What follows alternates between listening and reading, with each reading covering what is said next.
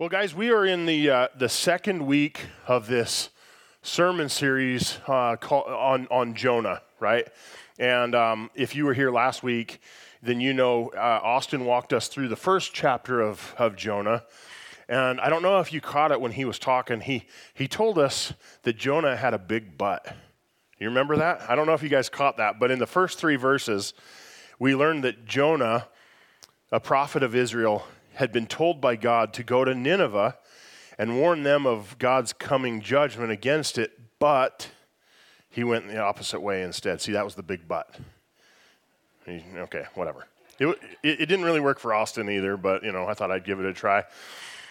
So Jonah, the thing is, Jonah didn't want to go to Nineveh.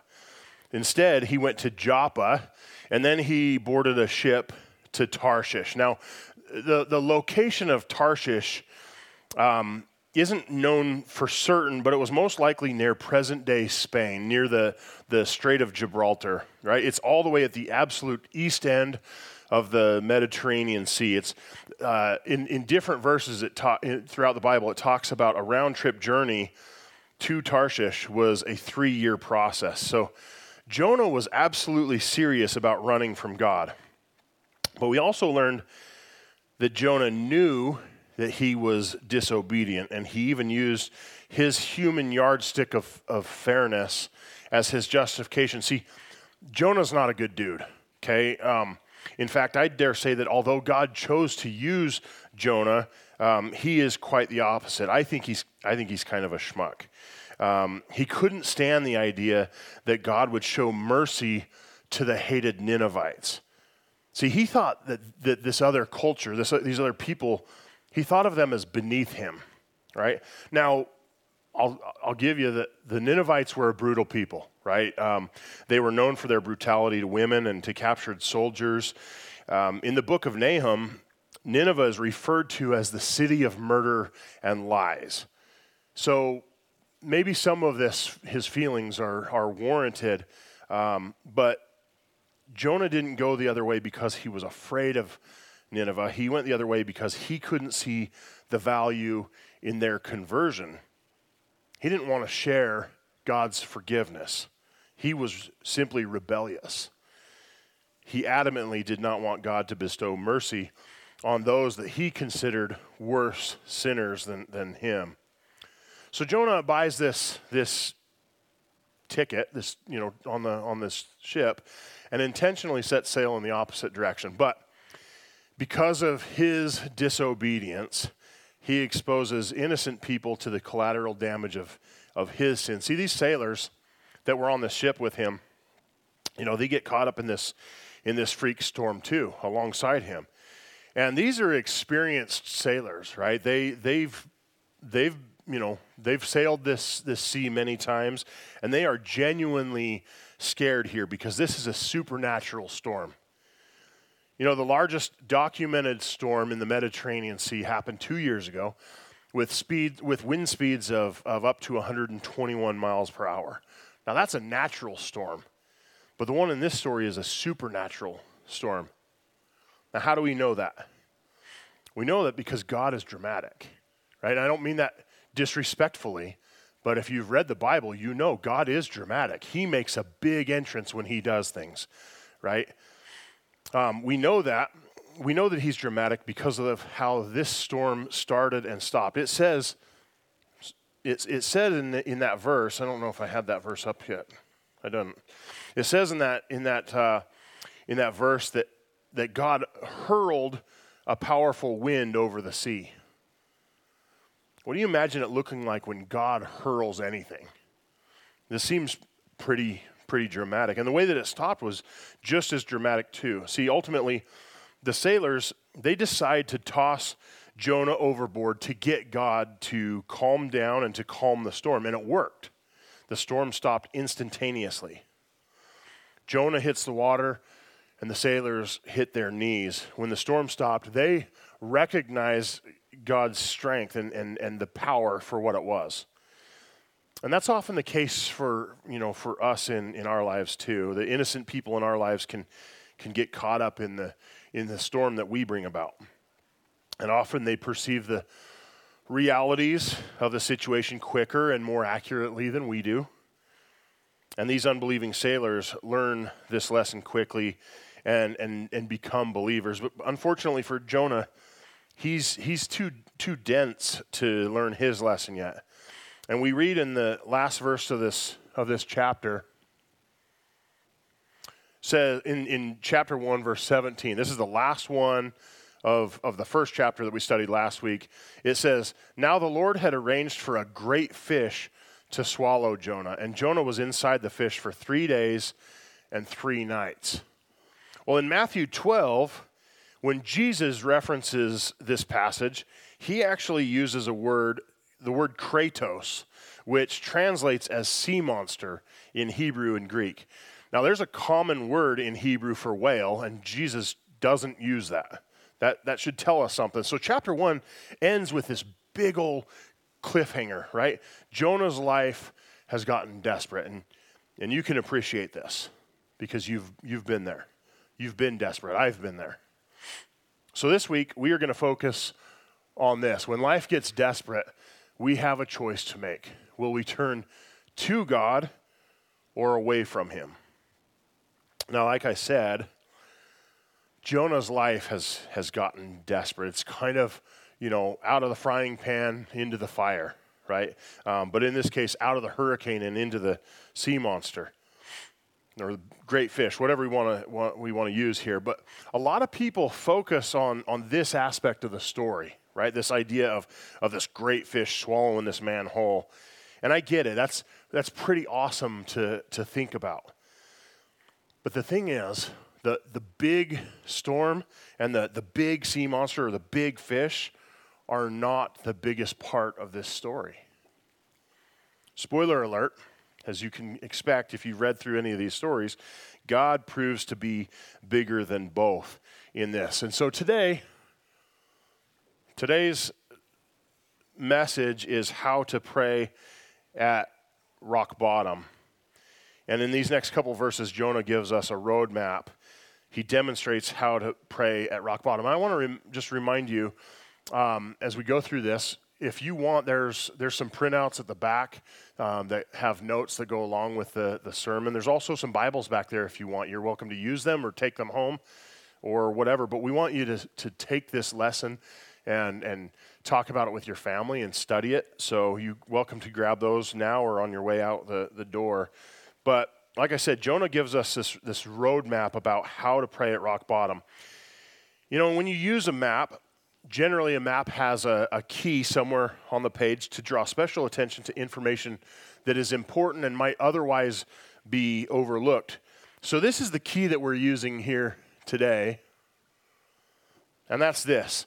The storm in this story is the catalyst for Jonah's discipline, and the fish is the improbable rescue plan of God. Now that might seem a little bit different than maybe the way we've looked at this story in the past, but I think this is important. So our first point today is this. When we run from God, he will let us hit rock bottom. Now this predicament, often of our own making, this hitting rock bottom. See, we have to recognize our responsibility in the problem, and then we can finally look up. Maybe you've heard that quote, you have to hit rock bottom before you can bounce back, right? Maybe you've heard that. I don't know if that concept is absolutely true or not, but I've certainly seen ample evidence of it, through my life. In my law enforcement career, I had seen countless examples of people who were habitually making bad and terrible decisions, who found themselves in jail or in prison and realized that they needed to make significant changes in their lives, not that other people needed to stop bothering them or offending them or hurting them, but that they needed to make significant changes. And Jonah proves to be the same here. And so in Jonah 2, verses 1 through 6, it says, "Then Jonah prayed to the Lord his God from inside the fish. He said, I cried out to the Lord in my great trouble. I called to you from the land of the dead. I sank beneath the waves. I sank down to the very roots of the mountains. See, the first thing that we see here is that Jonah recognizes that he's in it, right? He's in trouble.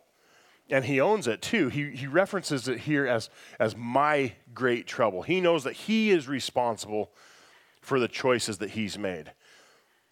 See, this is an important part of the dynamic.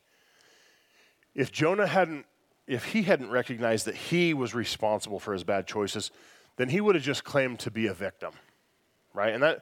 And doesn't that fit with our "I'm a victim" culture that we have now? We have this vacuum of people stepping up and taking responsibility for their mistakes these days, and we can blame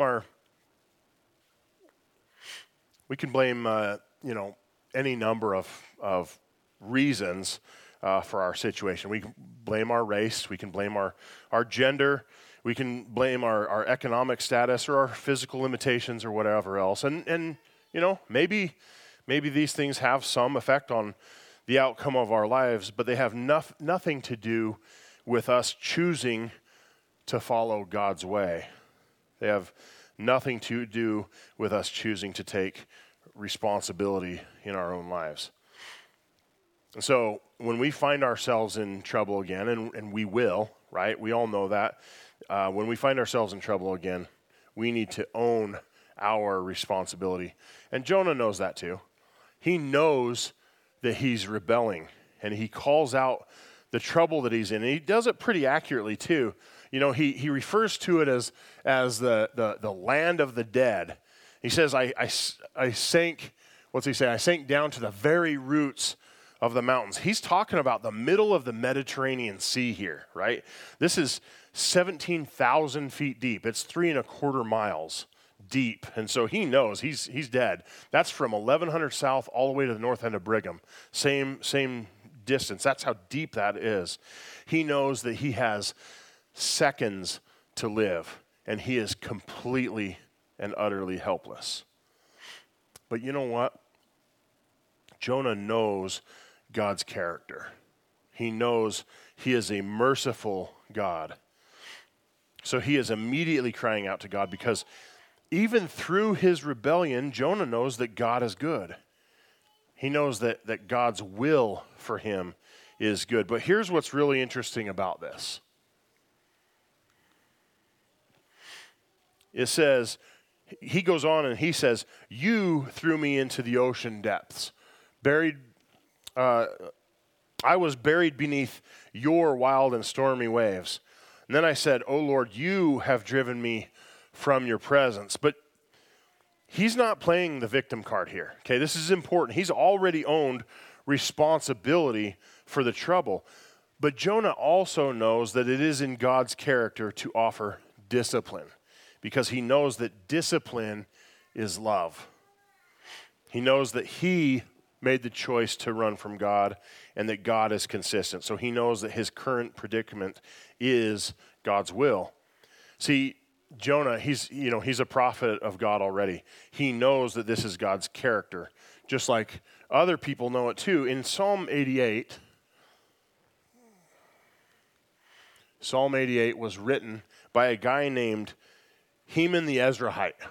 Now, I know you probably haven't heard of him very often, but Heman has the same kind of thing. He recognizes the same attribute about God's character. He says, "You have thrown me into the lowest pit, into the darkest depths. Your anger weighs me down. With wave after wave, you have engulfed me."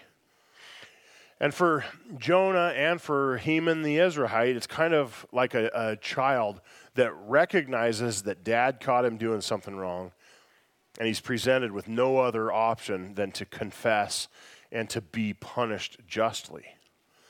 And that brings us to my second point here, which is this. We don't always recognize God's rescue plan for what it is. Often it's in the form of unexpected rescue. See, guys, discipline is a good thing. It is for our good. Just about everyone needs to learn the hard way. In Hebrews, though, it says this. It says, no discipline is enjoyable while it's happening. It's painful. But afterward there will be a peaceful harvest of right living for those who are trained this way. Now, guys, how many of us can look back, all these years later and see that we can appreciate the healthy discipline that was given to us? Now, we didn't like it at the time, right? And in fact, maybe we didn't like it for a long time, but we can see the value in it. And Jonah's no different. In Jonah 2, verses 4 through 6, it says, "Then I said, O Lord, you have driven me from your presence, yet I will look once more toward your holy temple. I sank beneath the waves, and the waters closed over me. Seaweed wrapped itself around my head. I sank down to the very roots of the mountains. I was imprisoned in the earth, whose gates lock shut forever. But you, O Lord my God, snatched me from the jaws of death." See, there is provision even when we don't see it. But do you notice that in this, Jonah never mentions the fish in his prayer?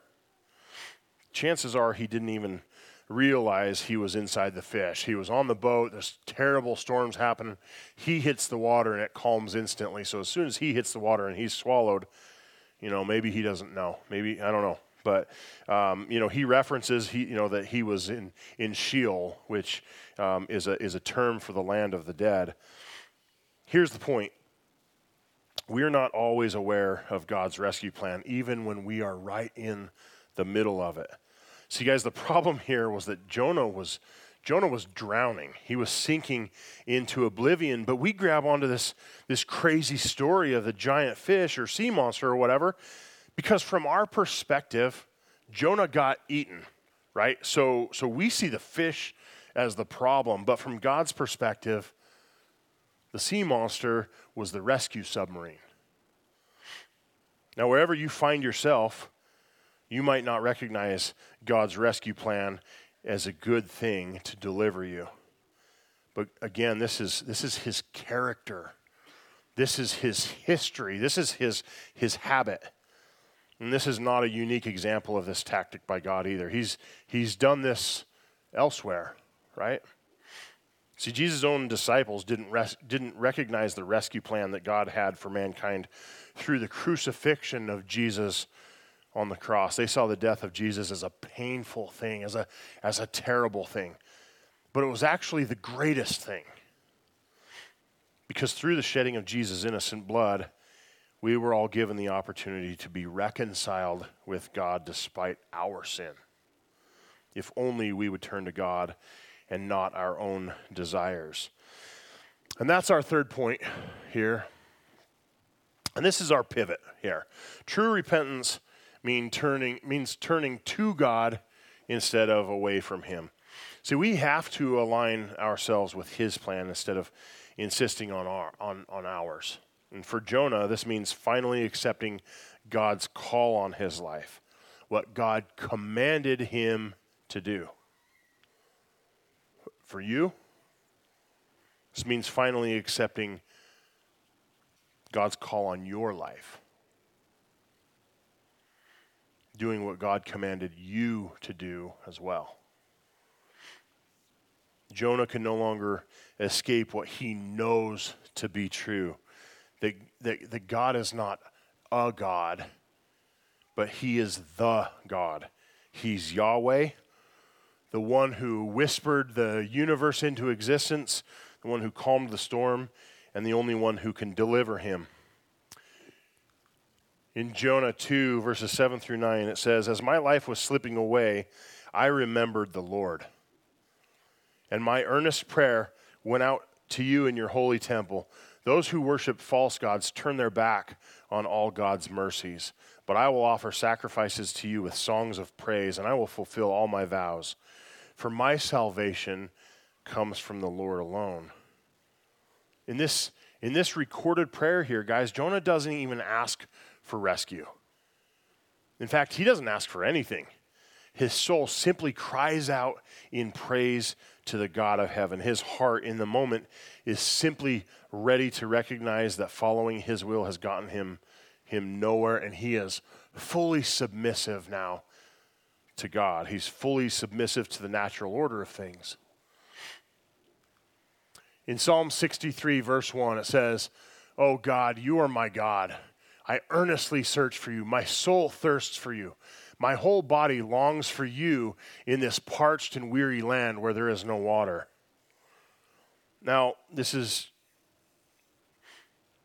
have any of you ever had a craving? I remember when Megan was pregnant with one of our kids, and some of her cravings were so strong that there was nothing that she wouldn't send me out to do to get in the middle of the night to subdue them. Neither rain, nor sleet, nor snow, nor dark of night. Even more than that, though, how about an addiction? Some of you may have found yourself in a really bad situation where addiction controlled your behavior. Well, David wrote this psalm,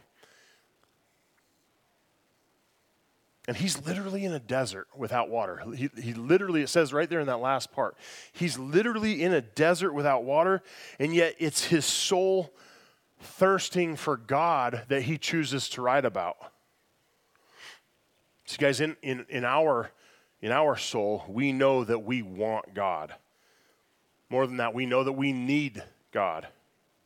In that last sermon series that we did, we learned that it was the world, the flesh, and the devil that were at odds with God. But our soul was designed to be in relationship with him. Now, maybe you felt that. Maybe that's what prompted you to get up and go to church today. Or last week. Or 8 years and 7 months ago, like it was for me.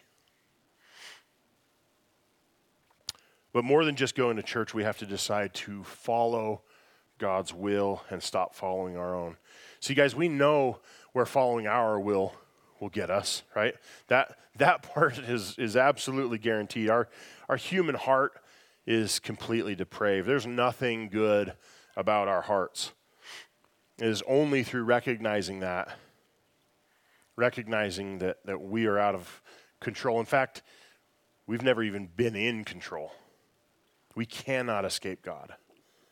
We cannot hide from God. Unfortunately, though, we can decide to turn our heart from God. Unfortunately, we can refuse to answer the door as Jesus stands and knocks at it. And I hope you won't. Because as we close here today, I want you to know what Jonah knew.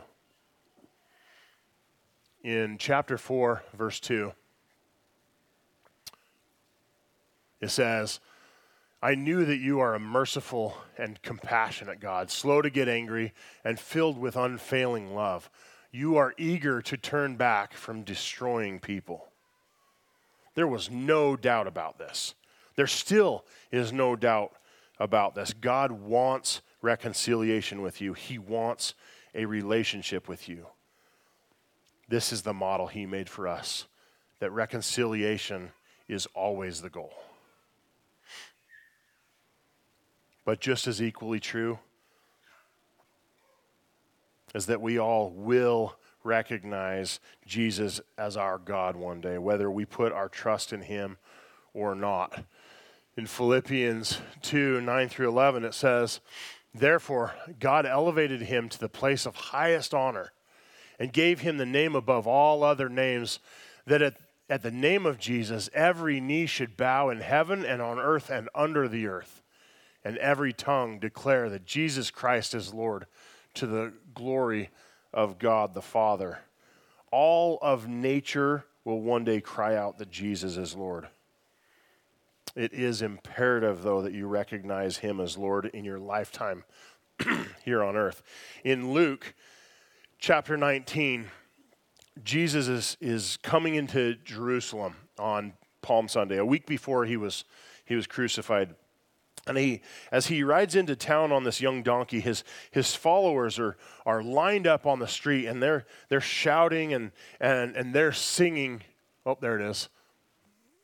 They're singing blessings on the King who comes in the name of the Lord. Peace in heaven and glory in highest heaven. But some of the Pharisees among the crowd said, "Teacher, rebuke your followers for saying things like that." And Jesus replies and says, "If they kept quiet, the stones along the road would burst into cheers." Nature cannot deny who Jesus is. We cannot deny Jesus is God. We can choose to be in a relationship with him. This last verse right here of this chapter is very interesting to me. It says, "Then the Lord ordered the fish to spit Jonah out onto the beach." The literal Hebrew reads, "And the Lord spoke to the fish." Unlike the prophet Jonah, maybe unlike me, maybe unlike you, this fish responded promptly as soon as it knew God's will. If you don't worship, even the rocks will. I hope you'll make that decision today. Will you guys pray with me? Lord God, I know in my own life there have been times when I have purposefully been rebellious. And you and I both know that there was times I tried to convince myself that it was right. I used all kinds of manner of yardstick to prove that my way was the right way. And Lord, I thank you for the fact that you are consistent, and that when I intended on going my way, I thank you for the discipline that was shown to me and the way that you got my attention, sometimes dramatically, so that I could align myself, so I could align my heart with you. And so, Lord, as we finish this message today, I just ask that whoever else is in this room that's heard this message and is thinking about their own rebellion, their own intentional rebellion, times when they have convinced themselves that I'm going to go this way, even though I can read it clearly in the Bible that it says I'm supposed to do something else. Lord, I just ask that you would help convict our hearts today. I don't want us to have a dramatic hurricane or a giant fish kind of a moment in our lives to get our attention. Lord, I want us to learn from this story and decide that we don't want to be pushed to that point to give you our attention. And so I ask that you would convict our hearts, that change that's needed would come about, that we would not only hear this message, but that we would contemplate it, that we'd take it home and we would really consider it more, and that we would cry out to you, knowing that you will answer us. And it might not be the way that we expect you to answer us, it might not be the way that we want you to answer us, but we know that you will, because that is your character. And we love you for that. And we hope that those changes that come about through the application of this lesson, we hope that those changes glorify you as we change, as we become new people from the inside out. Lord, we thank you for an opportunity to gather together, to study this together, to love on each other, and to glorify you. And so as we get into this last song, Lord, we hope that you are glorified. We love you. In Jesus' name, amen.